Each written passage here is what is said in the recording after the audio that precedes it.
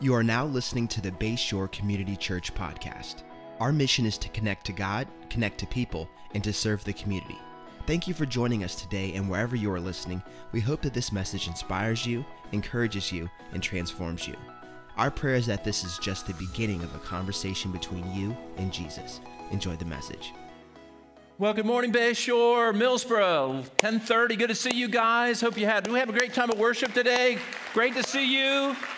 Hope you had a great week. It's so good to see everybody today, and we're so glad you're here. And we are starting a new series today. If you're brand new to Bayshore, I'm Pastor Danny. So if you are here for the first time, great time to come as we start a new series. And this series is titled Christmas Before Jesus. Unusual title there, Christmas Before Jesus. How can you have Christmas before Jesus? Sounds like a little bit of an oxymoron, but we're going to be talking about in this series the scriptures in the Old Testament that predicted Christmas. Christmas was not something that just happened, but there was a long runway through the Old Testament, 4,000 years, where the Lord was preparing us for the coming of Jesus at Christmas time. By the way, Christmas is just 43 days from today. 43 days from today. So it is really, it's really coming quick. And so when I think about Christmas, one of the things that I think about is, Christmas doesn't really start for me until the Christmas cups come out at Starbucks and Dunkin' Donut. When I go to Starbucks and Dunkin' Donut and I get the Christmas cup, I know that Christmas is on the way. And that really makes my Christmas. And this is the Dunkin' Donut. I really highly recommend the midnight roast, dark roast at Dunkin' Donut. They do a great job on that. Also, their cappuccinos are amazing. Their espressos are great. So they're doing a great job. And then Starbucks, I think this is the same cup as last year, or maybe the year before. But anyhow, I love the Christmas cups. And when I went this week and got my coffee, got the Christmas cups, I'm like, oh man, Christmas is coming. That's really good. The other thing is Christmas trees. Now, we already have our Christmas trees up. And if you are obsessive compulsive like I am, just raise your hand. You already have the Christmas trees up. Some of you have the Christmas trees up. It gets crazy busy for Karen and I in November. As soon as Thanksgiving hits, or right before Thanksgiving to Christmas, it's like a blink. And before we know it, we're at Christmas Eve services, and we finally get done with all the stuff we're doing for Christmas. And then we go home after Christmas Eve service, put on It's a Wonderful Life, and drink eggnog. And that is our Christmas right there.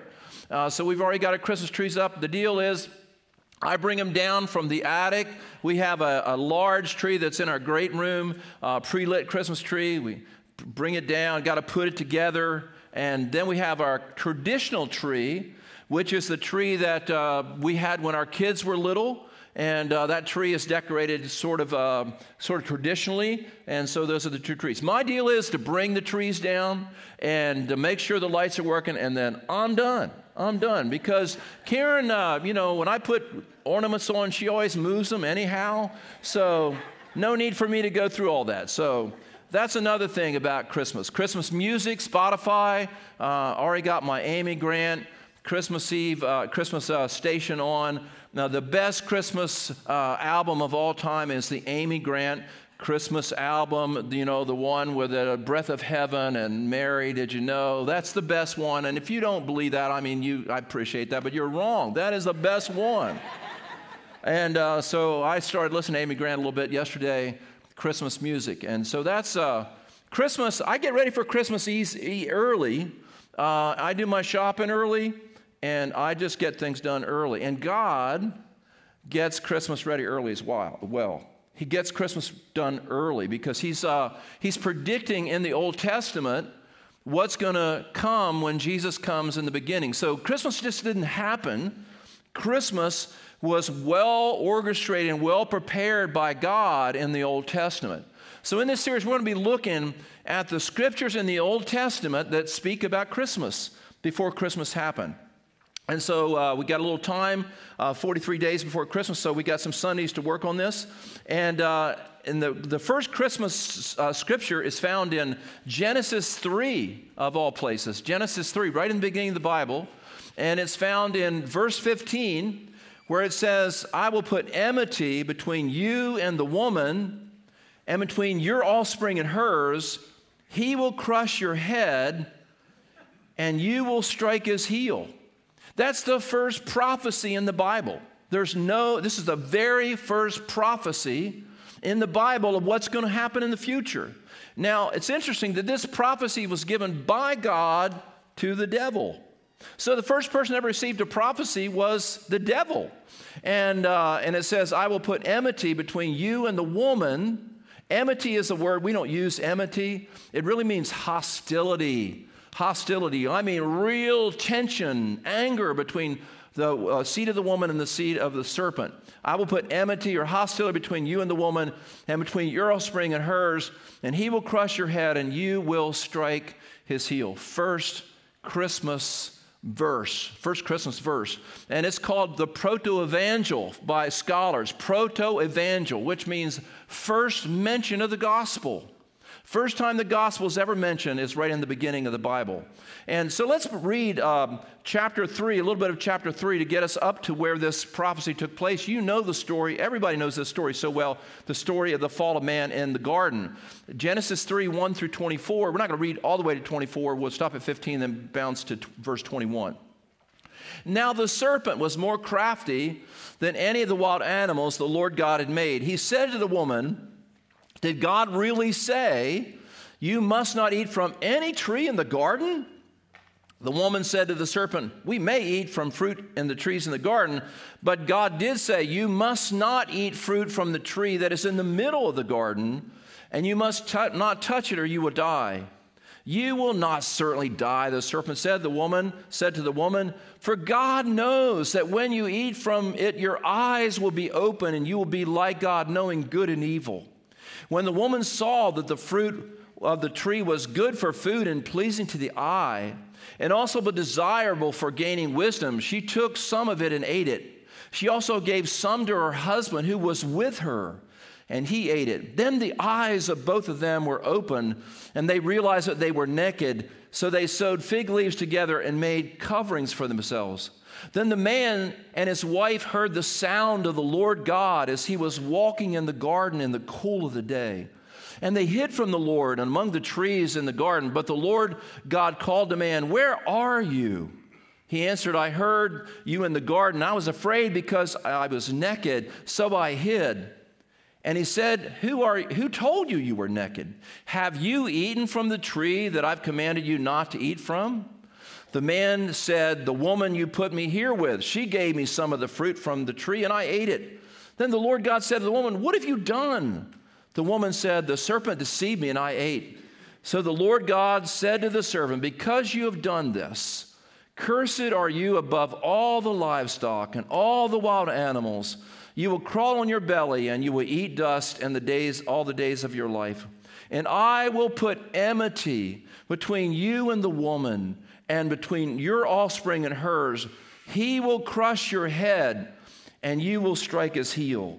And then down in verse 21, the Lord God made garments of skin for Adam and his wife, and he clothed them.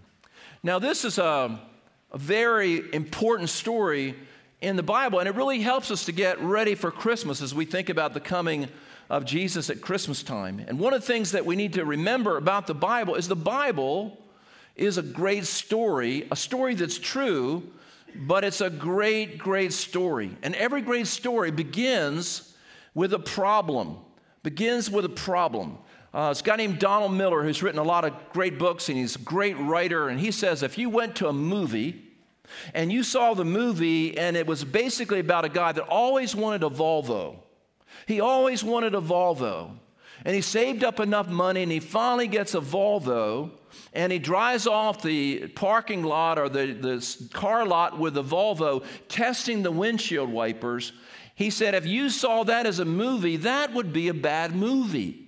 Why is it a bad movie? It would be boring. You'd be mad because you spent your $20 on watching that boring movie. Well, the reason it is a bad movie would be a bad movie is because it has no problem. It has no drama to it. You know, a good movie is a movie where there is some kind of major problem that has to be solved. Last night, Karen and I watched Apollo 13. The movie came out in 2015, I think. And it starred Tom Hanks as Jim Lovell, the commander of the Apollo 13 mission. Great movie. Great movie. Tom Hanks, he doesn't make a bad movie. Maybe he's made one or two, but he's the ultimate actor. And he plays Jim Lovell, and it's about a true story that back in 1970, in April, they launched the Apollo 13. Not a good number. Apollo 13 was supposed to go to the moon, and Jim Lovell and Fred Hayes were supposed to go down on the lunar module, and they were supposed to walk on the moon. Not a big deal because we already did that in 1969, in July 1969, did it in Apollo 12. So Americans were absolutely bored with Apollo 13. They didn't even cover it in the news. They cut it out because it wasn't interesting until they had a little problem. Jack Swigert, the guy that was over the command module, he stirred up the oxygen tanks. And there was some kind of wire that wasn't covered right in the oxygen tank, and it started a fire, and there was an explosion, and all of a sudden, there was a big problem. The big problem was now they didn't have enough oxygen in the command module. They didn't have enough energy to get back to the Earth. There was a big problem, and the whole world tuned in because this big problem was riveting.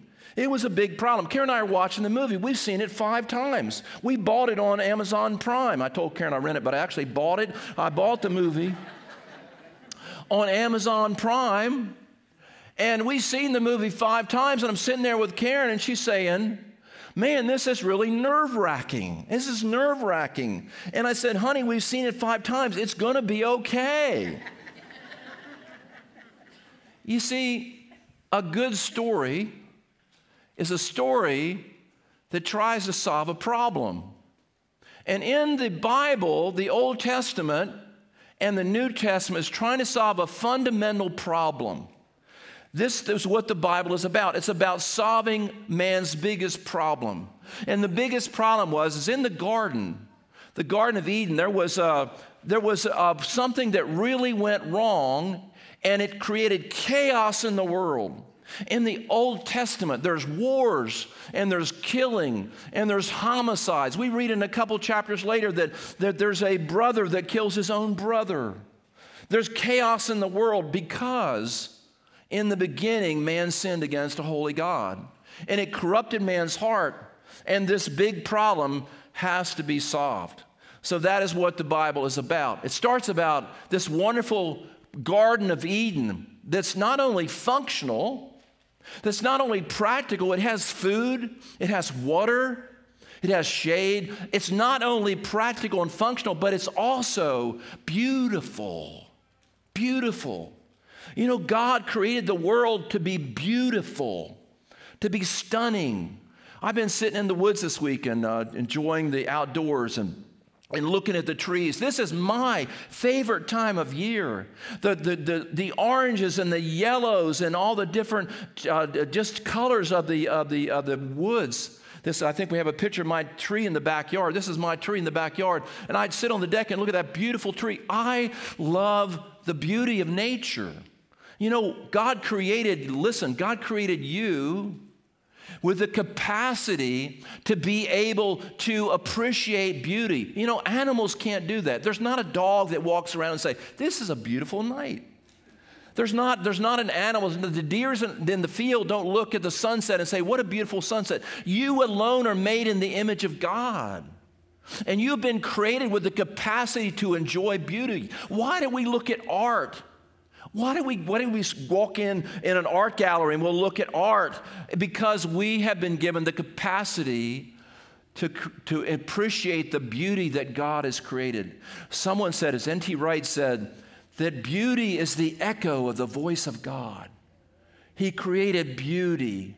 You know, I can't watch black and white TV. I don't know about you. I can't watch it. Karen watches Perry Mason in black and white. I don't understand why she does that. I mean, I watched Schindler's List, had one, it was all black and white. But I'm telling you, I can't watch black and white because I love the high definition and the beauty of the colors.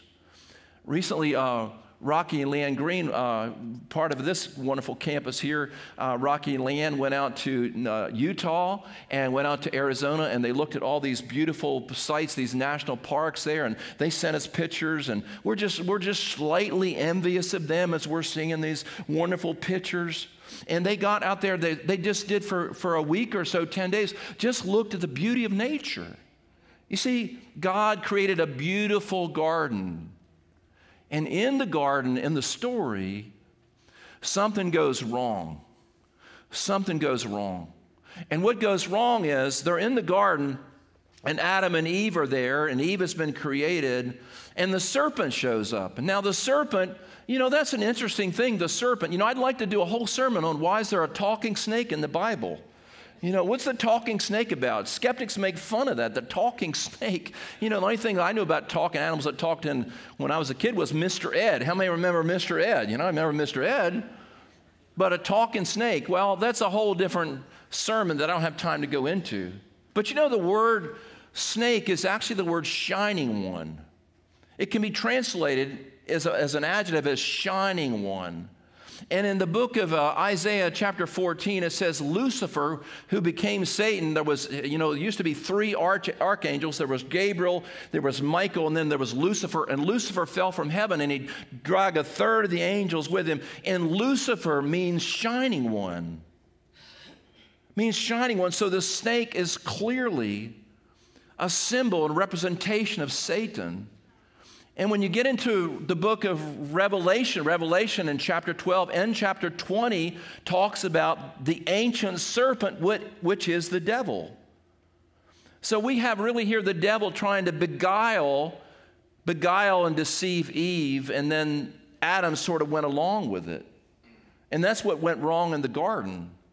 What went wrong in the garden is that there was, the devil exaggerated, said, did God actually say you can't eat of any tree in the garden? You can't eat of any tree? He always exaggerates, makes God look unreasonable. And Eve said, no. He said, just we can't eat of the tree in the middle of the garden. He said, did God actually say? And he said, you won't die. He defied God, and God allowed Adam and Eve to eat of hundreds of trees in the garden. There were grapevines, there were kumquat trees, and there was orange trees, and there were grapevines, and there was all kinds of fruit. But the one tree represented God's authority. God's authority, that God is sovereign. He's the creator, and we are his creatures. We're made in his image, and we're made to reflect his glory, and he has the final say in our life. And he says there's one tree you can't eat of. God has the right to tell us what we can't do. God has the right to tell us what we can do, and he has the right to tell us what we can't do. And here's what the serpent said. The serpent said, if you eat of this tree, you will be like God, knowing good and evil. That was the appeal, that now you will be like God. Here's the difference between a person that is not a follower of Jesus and a person that is a follower of Jesus.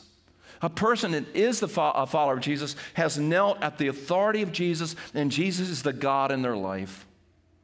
If you aren't following Jesus, we are our own God. We want to be our own God, not accountable to anybody. We want to do what we want to do. We want to be like Frank Sinatra, I did it my way. And the essence of not being a Christ follower is not allowing Jesus to be Lord in your life. You cannot be a follower of Jesus. I cannot be a follower of Jesus without Jesus being the final say in your life and in my life. And the garden was put there, or the tree was put in the middle of the garden to represent God's authority in our life. Sin is not a mistake. It's not a mistake. It's rebellion against the authority of God in our life. When I was a kid growing up, playing baseball in the backyard of where I grew up in Airport Road in Seaford, and all the neighbors would come over, the boys and some of the girls, and have our dungarees. Remember dungarees? We called them dungarees, cut off, and barefoot, and we're playing baseball in the backyard. There's a big maple tree to my right next to my house where I grew up, and the maple tree is first base, and across the middle of the yard is second base, a little bag of sand, and then there's another third base over here, and I'm up to bat, and I swing, at the baseball, and I swing late, and it goes to the right of the maple tree. And it's flying toward my sister's bedroom window, and it's flying in slow motion. You can see it twirling in the air. And finally it breaks right through my sister's bedroom window. And am I going to be in big trouble? That's a mistake. A sin is when I stand in front of the bedroom window with a ball in my hand and I toss it up and I throw it through the bedroom window. That's what Adam and Eve did here. They knew what they were doing, and they knew they weren't supposed to do it, and they did it anyhow. So sin is rebellion against God. God has the final say in our life. He has the final say. He's created us in His image. He's created us to glorify Him. He's created us to reflect His glory. He's created us as people that obey His word. And so what God says about how I'm supposed to live my life with integrity, and how I'm supposed to confess my sins, and how I'm supposed to not be dishonest with people, and I'm supposed to speak the truth in love, what God says about human sexuality, I accept as the final say, because God's word is the final say. He has put the tree in the middle of the garden, and we are to submit to His rule and His authority in our life. Sin is rebelling against God's authority. So then you have God walking into the garden in the cool of the day after they'd eaten of the tree of the knowledge of good and evil. And what happened immediately after that is they felt incredibly shameful. They were covered with shame. When they ate of the tree, all of a sudden they knew they were naked. They lost their innocence, and now they knew they were naked. And, they were covered with shame. And here's the thing that happened. As soon as sin entered the heart of man, man became self-conscious of himself. Self-conscious of himself. A victim and a person that's under the dominion of self-consciousness. What do I look like? What do people think of me? And how many people, they get on Facebook every day, and how many likes did I get? And what do people think of me? It's the sign of sin in our life, that sin has made us incredibly self-conscious. Before sin entered the world, we weren't self-conscious. We were conscious of God's glory. And we became incredibly insecure since sin entered the world.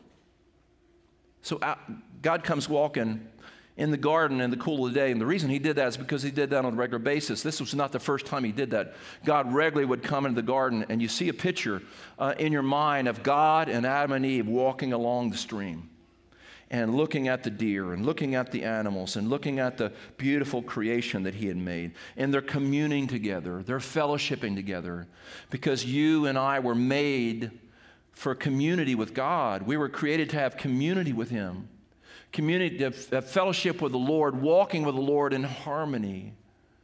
And so when Adam and Eve found out that they were naked and they were self-conscious, they hid behind the bushes, and God came. And then God says this remarkable thing. He said, Adam, where are you? Adam, where are you? What an incredible thing for an omniscient, omnipotent, all-knowing God to say, Adam, where are you? God knew exactly where He was. He was behind the mulberry bush on the left side in the garden. He was hiding back there. God knew where He was. That was a metaphorical question. Where are you? And that's a question we need to ask ourselves on a regular basis. Lord, where am I? Where am I in relationship with You? Where am I? And they're hiding from God. And how many know that you cannot hide from the God who made you and created you? No one can hide from the Lord. I remember when we lived next door to the church, when we came here years ago, 42 years ago, when we came here, our kids were little. We lived in this little mobile home. I think we have a picture of it next to the church. This is the original church. And Karen and I lived in that little mobile home for 5 years when we first came here.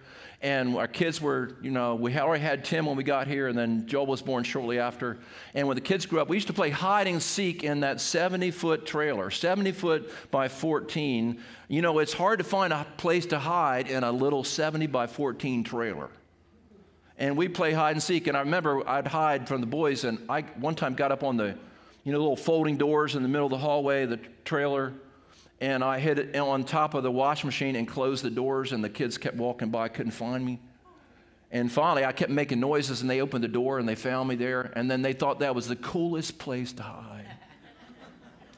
And they said, Daddy, put us up here so we can hide here and you go count. I said, what is wrong with these kids? They're eating paint chips or something. What is wrong with these kids? But God knew exactly where Adam and Eve were, knew exactly where they were. It was their invitation to say, God, we're over here. God, this is what we did. We're over here. It was an invitation for them to come clean. And then God said, well, who told you you're naked, Adam? Did you eat from the tree of the knowledge of good and evil? Did you eat from the tree of the knowledge of good and evil? That's a simple question. That's a simple question. You can answer that with one word, yes or no. But what did he say? He said, it was the woman. It was the woman that you gave me. He throws Eve under the bus, and then he throws God under the bus as well. You know, one of the biggest hang-ups that we have as human beings is we cannot take responsibility for our sin. And that was the invitation to say, God, I ate of the tree. I sinned against you. I blew it. And we'll never make progress in life against our addictions. We'll never make progress in life to grow spiritually until we are at the point where we say, God, it is not anybody else's fault. It's my fault. This is what I did. I've sinned against you, and I confess my sin. I'm totally responsible for it. When we begin to do that, then liberation is coming our way, and the truth begins to set us free. I had a guy come to me one time, and he was angry at God, angry at God. And the reason he was angry at God is he had this enormous gambling debt, enormous gambling debt. Why did God let this happen to me? I'm sitting in the office, I'm thinking, I shouldn't be thinking this, but I'm thinking, this is terrible. I'm thinking, what a moron. I mean, really, nobody was sitting at that blackjack table but you. And he was angry at God. When Karen and I first got married, we lived in this little cottage-type house in Laurel, and we had a neighbor just down this couple houses down named Miss Annie. And I remember when we first got married, Karen and I had a lot of problems, a lot of issues in our relationship. We were young and immature. I was a prima donna. She was a prima donna. We thought the world revolves around ourselves, and so we had a lot of learning to do. And one of the big problems I have is I didn't pick up my clothes. You know, I don't know if any man can relate to that. You don't pick your clothes up. And I had my clothes on the floor, and that really bothered her, and I didn't know why it was such a big deal, but it was a big deal. And leave my dirty socks on the floor. And I remember one day, Karen had confided in Miss Annie. And Karen was going to work, and I was at home, and Miss Annie comes to the door, and she knocks on the door. And I opened the door. I said, hey, Miss Annie. She said, all I want to say to you is, are you picking up your socks? I thought, well, it's not none of your business, Miss Annie, is what I thought. But she was right. You can't move forward in life. We can't move forward in life. I can't move forward in life until I pick up my dirty socks. Until I don't blame Eve. I don't blame God. I take responsibility. I am in need of your forgiveness, God. I need your grace and your mercy to flow into my life. You see, the story goes south because what happened is they sinned against God. They broke the authority of God in their life. And then after they broke the authority of God in their life, they're covered with shame. And as they're doing that, what's happening is they are not willing to admit their sin. And how we come to Christ and how we come to a renewed relationship with the Lord is we have to come to that place that, Lord, I alone have sinned against you. It's not my parents' fault. It's good to get therapy, to deal with your parents' stuff. All that's fine. We've all done that. That's important. But at the end of the day, it is us that are responsible for our sin. So then God said to Eve, Eve, did you eat of the tree? What have you done? She said it was the serpent. It was the serpent, and the serpent didn't have a leg to stand on, so he didn't say anything. This whole sermon was built around that joke right there.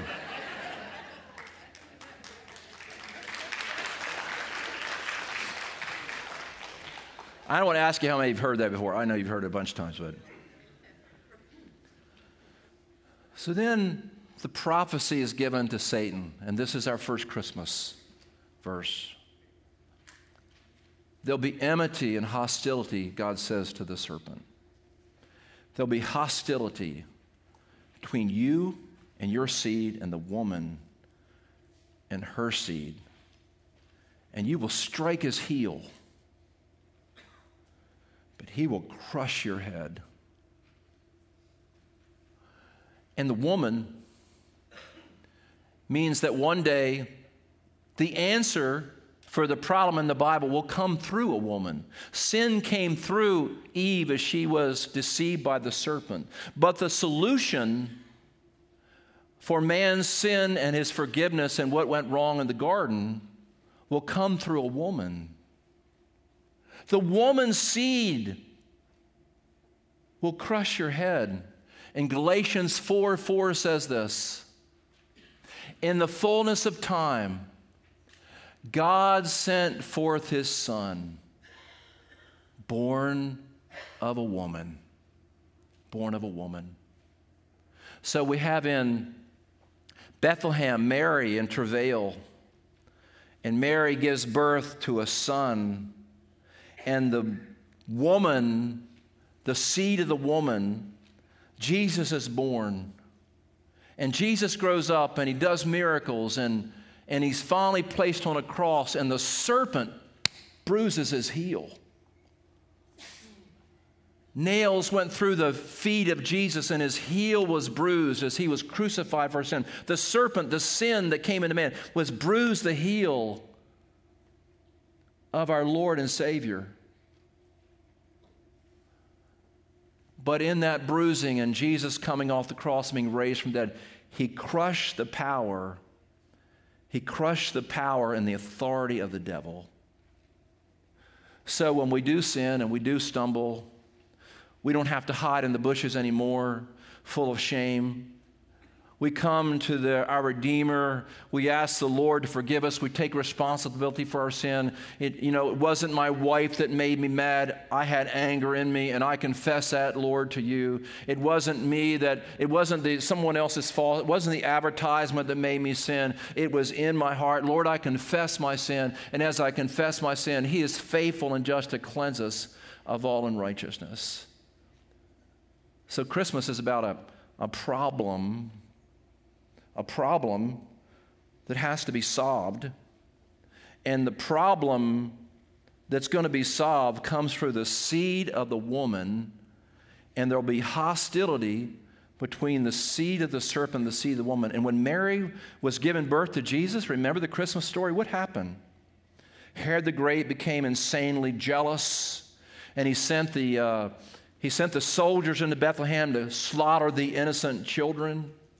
And the hostility of the serpent against the seed of the woman, and it's in a illustrative form in the book of Revelation. Revelation chapter 12 says there was a woman who was clothed in the sun, and the moon was at her feet, and 12 stars are upon her head.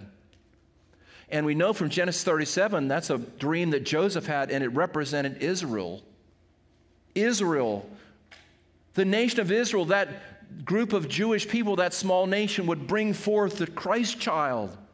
That nation would bring forth the Christ child. Why does Hamas hate Israel? Why does Hamas doesn't believe that Israel should exist? Why does Hezbollah in Syria says that Israel shouldn't exist? Why is there such hostility toward Israel? I mean, this little country, about the size of Connecticut. Why is it always in the news? Why is there always drama around Israel? It's because the serpent hates the seed of the woman. It was out of that seed of the woman that became the nation of Israel, now the nation of Israel. A little girl named Mary gave birth to a child, and that child will rule the nations with a rod of iron, it says in Revelation chapter 12. And that little child will grow up and it will crush the authority of Satan under his feet. And it says in Romans chapter 16 that we will also crush Satan under our feet. Every time the devil tries to condemn you, you're hiding in the bushes because you really messed up and you're filled with shame. I want to tell you, the Lord has already taken care of your shame. He took your shame on the cross. He died on the cross. He was stripped naked for you. He was exposed to the world, and he gave himself that you would not be filled with shame. Can you say a big amen?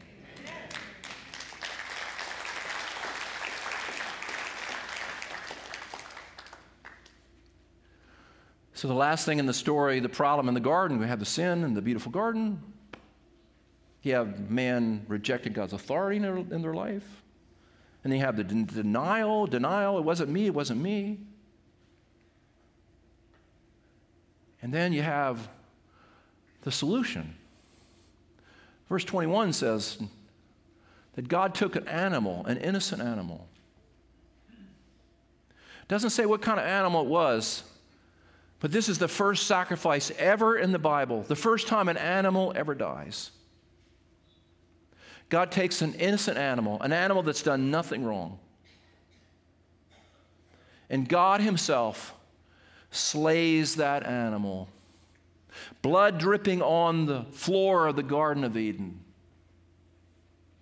And then he skins that animal, takes the skin off that animal, and God clothes Adam and Eve to cover their nakedness with the skin from that innocent animal that died. This is the first sacrifice of thousands and thousands and thousands and thousands of sacrifices in the Old Testament in the temple and in various places throughout Israel, sacrifice of thousands and thousands of animals. You read about how many animals were sacrificed at the dedicating of the temple by Solomon. Tens of thousands of animals, innocent animals, were sacrificed. And then one day, John the Baptist is at the Jordan River, and he's baptizing people, and Jesus walks by, and he says, "Behold, the Lamb of God who takes away the sin of the world." And when Jesus went on the cross, he was the last sacrifice that ever had to be made. He was crucified and sacrificed, innocent as the animal in the Garden of Eden. And now I am clothed with the righteousness of God in Christ Jesus. I am righteous. The Bible says he made him who had no sin to be sin for us so that we may be the righteousness of God. I'm telling you, I am righteous as God is this morning. If you're a follower of Jesus, you're as righteous as God is this morning. How righteous am I? God is this righteous. I am this righteous because I have the righteousness of God. And that's why I can have fellowship with him. I want you to lift your hands to the Lord. I want you to thank the Lord that the big problem of humanity has been solved. The big problem. The biggest problem of our existence has been solved. And from the Garden of Eden on, the prophecy of predicting the coming of the seed of the woman that would crush the head of Satan. Jesus, you have come to defeat Satan. You've come to liberate us from our guilt and our sin. You've come to give us courage to confess our sins and be honest with ourselves, because we know you can help us when we're honest. So we come to you, thanking you for your love and your mercy. Let's take the communion elements you received this morning. And there's a little top there, that little paper top, that little cellophane. Pull that off first. If you see juice first, you pulled the wrong one. Take the bread out. Collectively, if you're here this morning, you don't know Christ yet, this is a wonderful moment. You say, I want to receive Jesus. You can receive Jesus right during communion. Here's what you do. If you haven't received Jesus, just say to the Lord, Lord, I recognize my sin. I recognize you have a purpose and plan for my life. And I come to you in complete honesty and ask you to cleanse me of my sins. I believe that Jesus is the sacrifice for my guilt and my sin. I believe he's the Son of God. He's been raised from the dead. And just invite him into your life to be your Lord and your master. Let's hold the bread up today. As Jesus was held up on the cross, this bread, now kind of break it between your fingers. The bread was broken. Jesus' body was broken for our sins.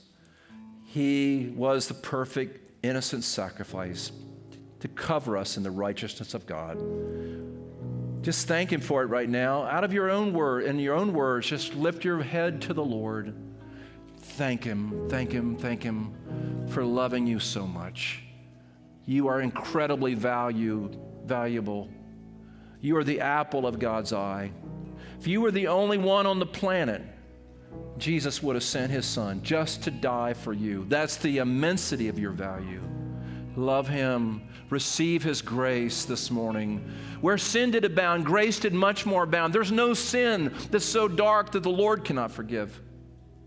There's incredible power in the gospel as we lift up these pieces of bread. Lord, they represent your broken body. Thank you for being lifted up on the cross for us as the perfect sacrifice. Let's receive this together in Jesus' name. Thank you, Jesus, for your broken body. Thank you, Jesus. We worship you, Jesus. We love you, Jesus. Now let's pull back the lid. It has the wine or the juice. This is grape juice, by the way. It's grape juice. Grapes had to be crushed to make this juice. Under the feet, it had to be crushed. And out of the crushing of the grapes came this. The book of Isaiah says that he was wounded for our transgression. He was bruised for our iniquities. The chastisement of our peace is upon him. He was crushed and he was broken under the wrath of God because God's justice had to be solved. We thank you, Lord. As you lift up the juice right now, confess your sins. Maybe this week, sins that you've committed. You're already the Son of God, child of God. But let your conscience be cleansed from that dishonesty in maybe a conversation. Maybe that moment of lust, maybe that moment of anger, that moment of insensitivity.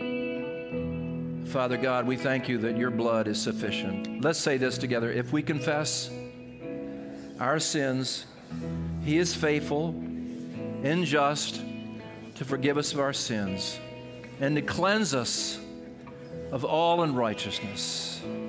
Let's receive it together as a corporate body right now. Thank you, Lord. Thank you, Lord. Would you stand with me for a moment? Just stand a moment. We're just about done. Just a moment. Thank you, Lord. Thank you, Lord. Now, I just feel led to do this as we close today. This is how we're going to close today. If you're coming to the welcome lunch, you can go right away to the welcome lunch. Thank you for being with us today. You know, the Bible says to greet each other with a holy kiss. How many aren't ready for that? Just raise your hand. You're not ready for that. I'm not ready for that. But that means to be affectionate. I want you to go to 4 or 5 people around you and just say, you are loved by the Lord. Just really say that to them. You are loved by the Lord. Just bless them. Say, you're loved by the Lord. God bless you. Thanks for coming. We'll see you next Sunday. God bless you.